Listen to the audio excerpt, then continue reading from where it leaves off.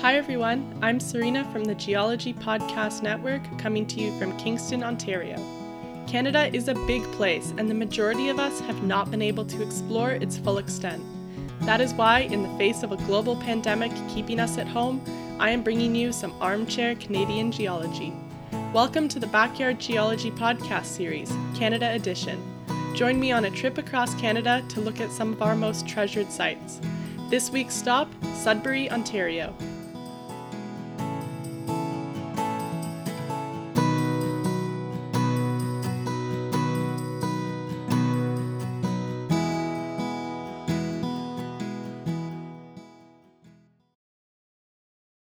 If you live around Sudbury today, you likely enjoy some of the stunning landscapes of what Torontonians down in the south call Northern Ontario. And of course, you'd know that Ontario is actually really big and Sudbury isn't exactly north.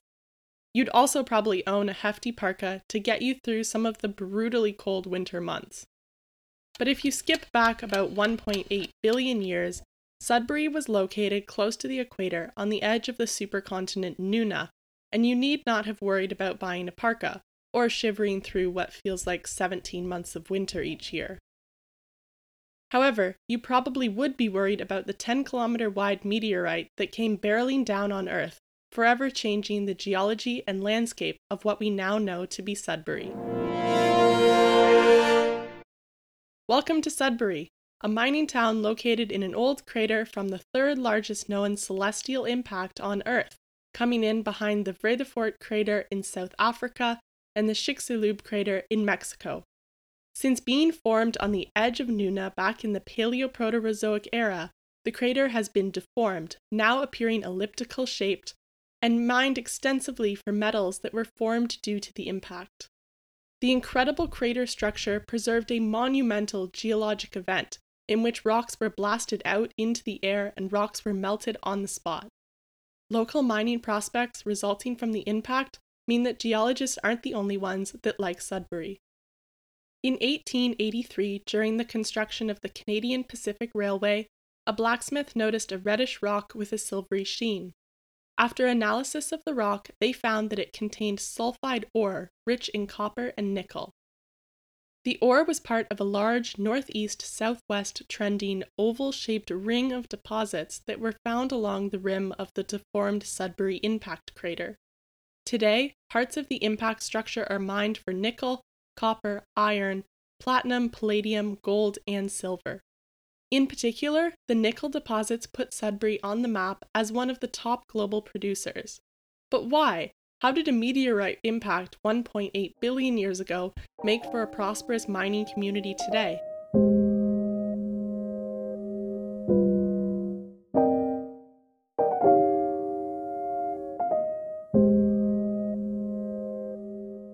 The meteorite impacted old crustal rock. Upon impact, several things happened. First, the rock at the impact site melted. This allowed for differentiation of heavy and light earth materials. In the molten rock, heavier materials like metals sunk to the bottom, while lighter materials settled near the top.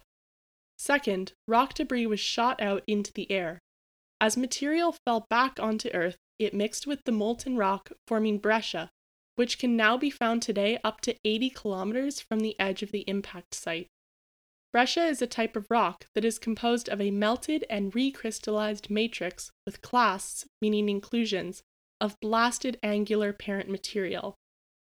Third, a massive shock wave was sent through the area, promoting shock metamorphism.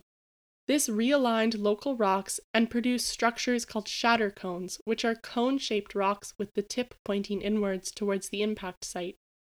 On a microscale, grains of biotite, a type of mineral that takes the shape of platy crystals, appears kinked, which is a telltale sign that metamorphism occurred. These shock features support that the structure was formed from a meteorite impact as opposed to having been formed by a volcanic crater, which may have explained the lava flows. The impact structure sits on the border of the Superior and Southern geologic provinces, which primarily date back to the Archean and Proterozoic 2.5 and 1.9 billion years ago, respectively. Rocks in and around the structure show that recrystallization occurred about 1.85 billion years ago, therefore dating the impact itself. Since the impact, the structure has undergone significant deformation as plate tectonics moved into their modern-day positions. Specifically, the long-lived Grenville orogeny, a mountain-building event, accreted the Superior and Southern geologic provinces in addition to the Grenville province south of the Southern province about 1200 to 980 million years ago, squishing the crater from the southeast. This accounts for the elliptical shape of the structure as opposed to round, which you would expect from a meteorite impact. Since formation and deformation, the rocks have been eroded down, especially by the movement of glaciers throughout the past 1200 years or so. In fact, when you look at the rocks of this area, you can see both the impact and the glacial erosion preserved in rock markings. Flow lines and previously mentioned shock features preserved the remelting and giant impact, while the northeast to southwest trending scratches or striations on the rocks were left by glaciers carrying debris over the rocks and scouring the surfaces. Today, the crater is shallow, preserving a few hundred meters of a once 6-kilometer deep crater that was formed on impact. The center part of the elliptical-shaped crater hosts the rocks of the Whitewater Group, which includes some of the breccia described earlier and sedimentary rocks formed long after impact as sediments slowly infilled the depression. The rocks on the edges of the crater form the nickel eruptive group, which includes the ore-bearing rocks that are heavily mined for economically significant metals. Surrounding the crater are the ancient Archean and Proterozoic rocks of the Superior and Southern provinces.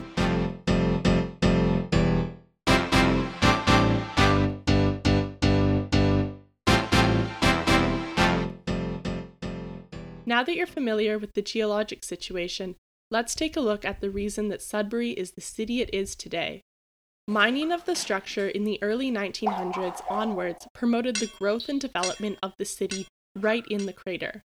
Lenticular and irregular-shaped bodies contain deposits of the minerals pyrrhotite, pentlandite, and chalcopyrite, which contain nickel and copper.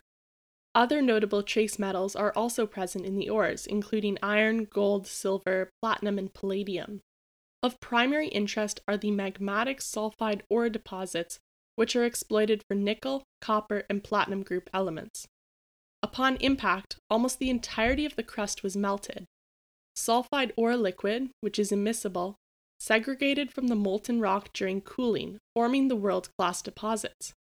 In addition, metals from deep within the earth were mobilized and brought closer to the surface where they can now be mined. Local fissures, fractures, and faults, all types of discontinuities in the rock, that were caused by the impact were infilled with the molten rock containing the precious sulfide ores.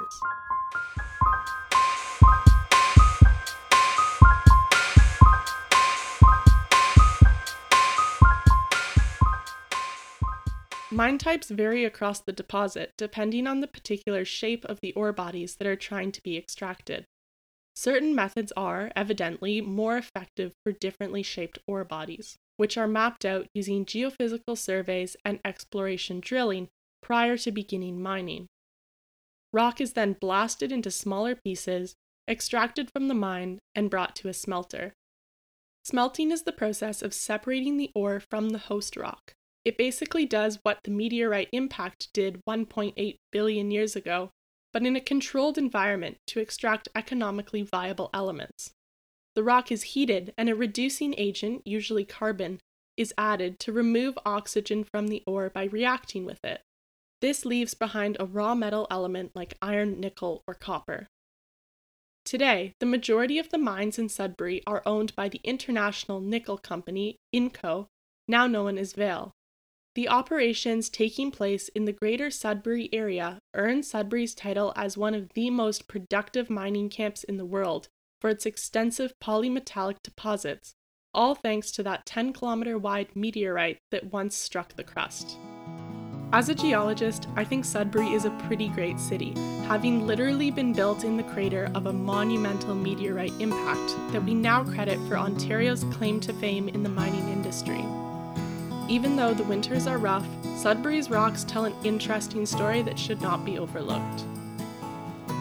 Thank you so much for listening. If you enjoyed this episode, please share it with your friends and family. Backyard Geology Canada edition is part of the Geology Podcast Network and is sponsored by Traveling Geologist.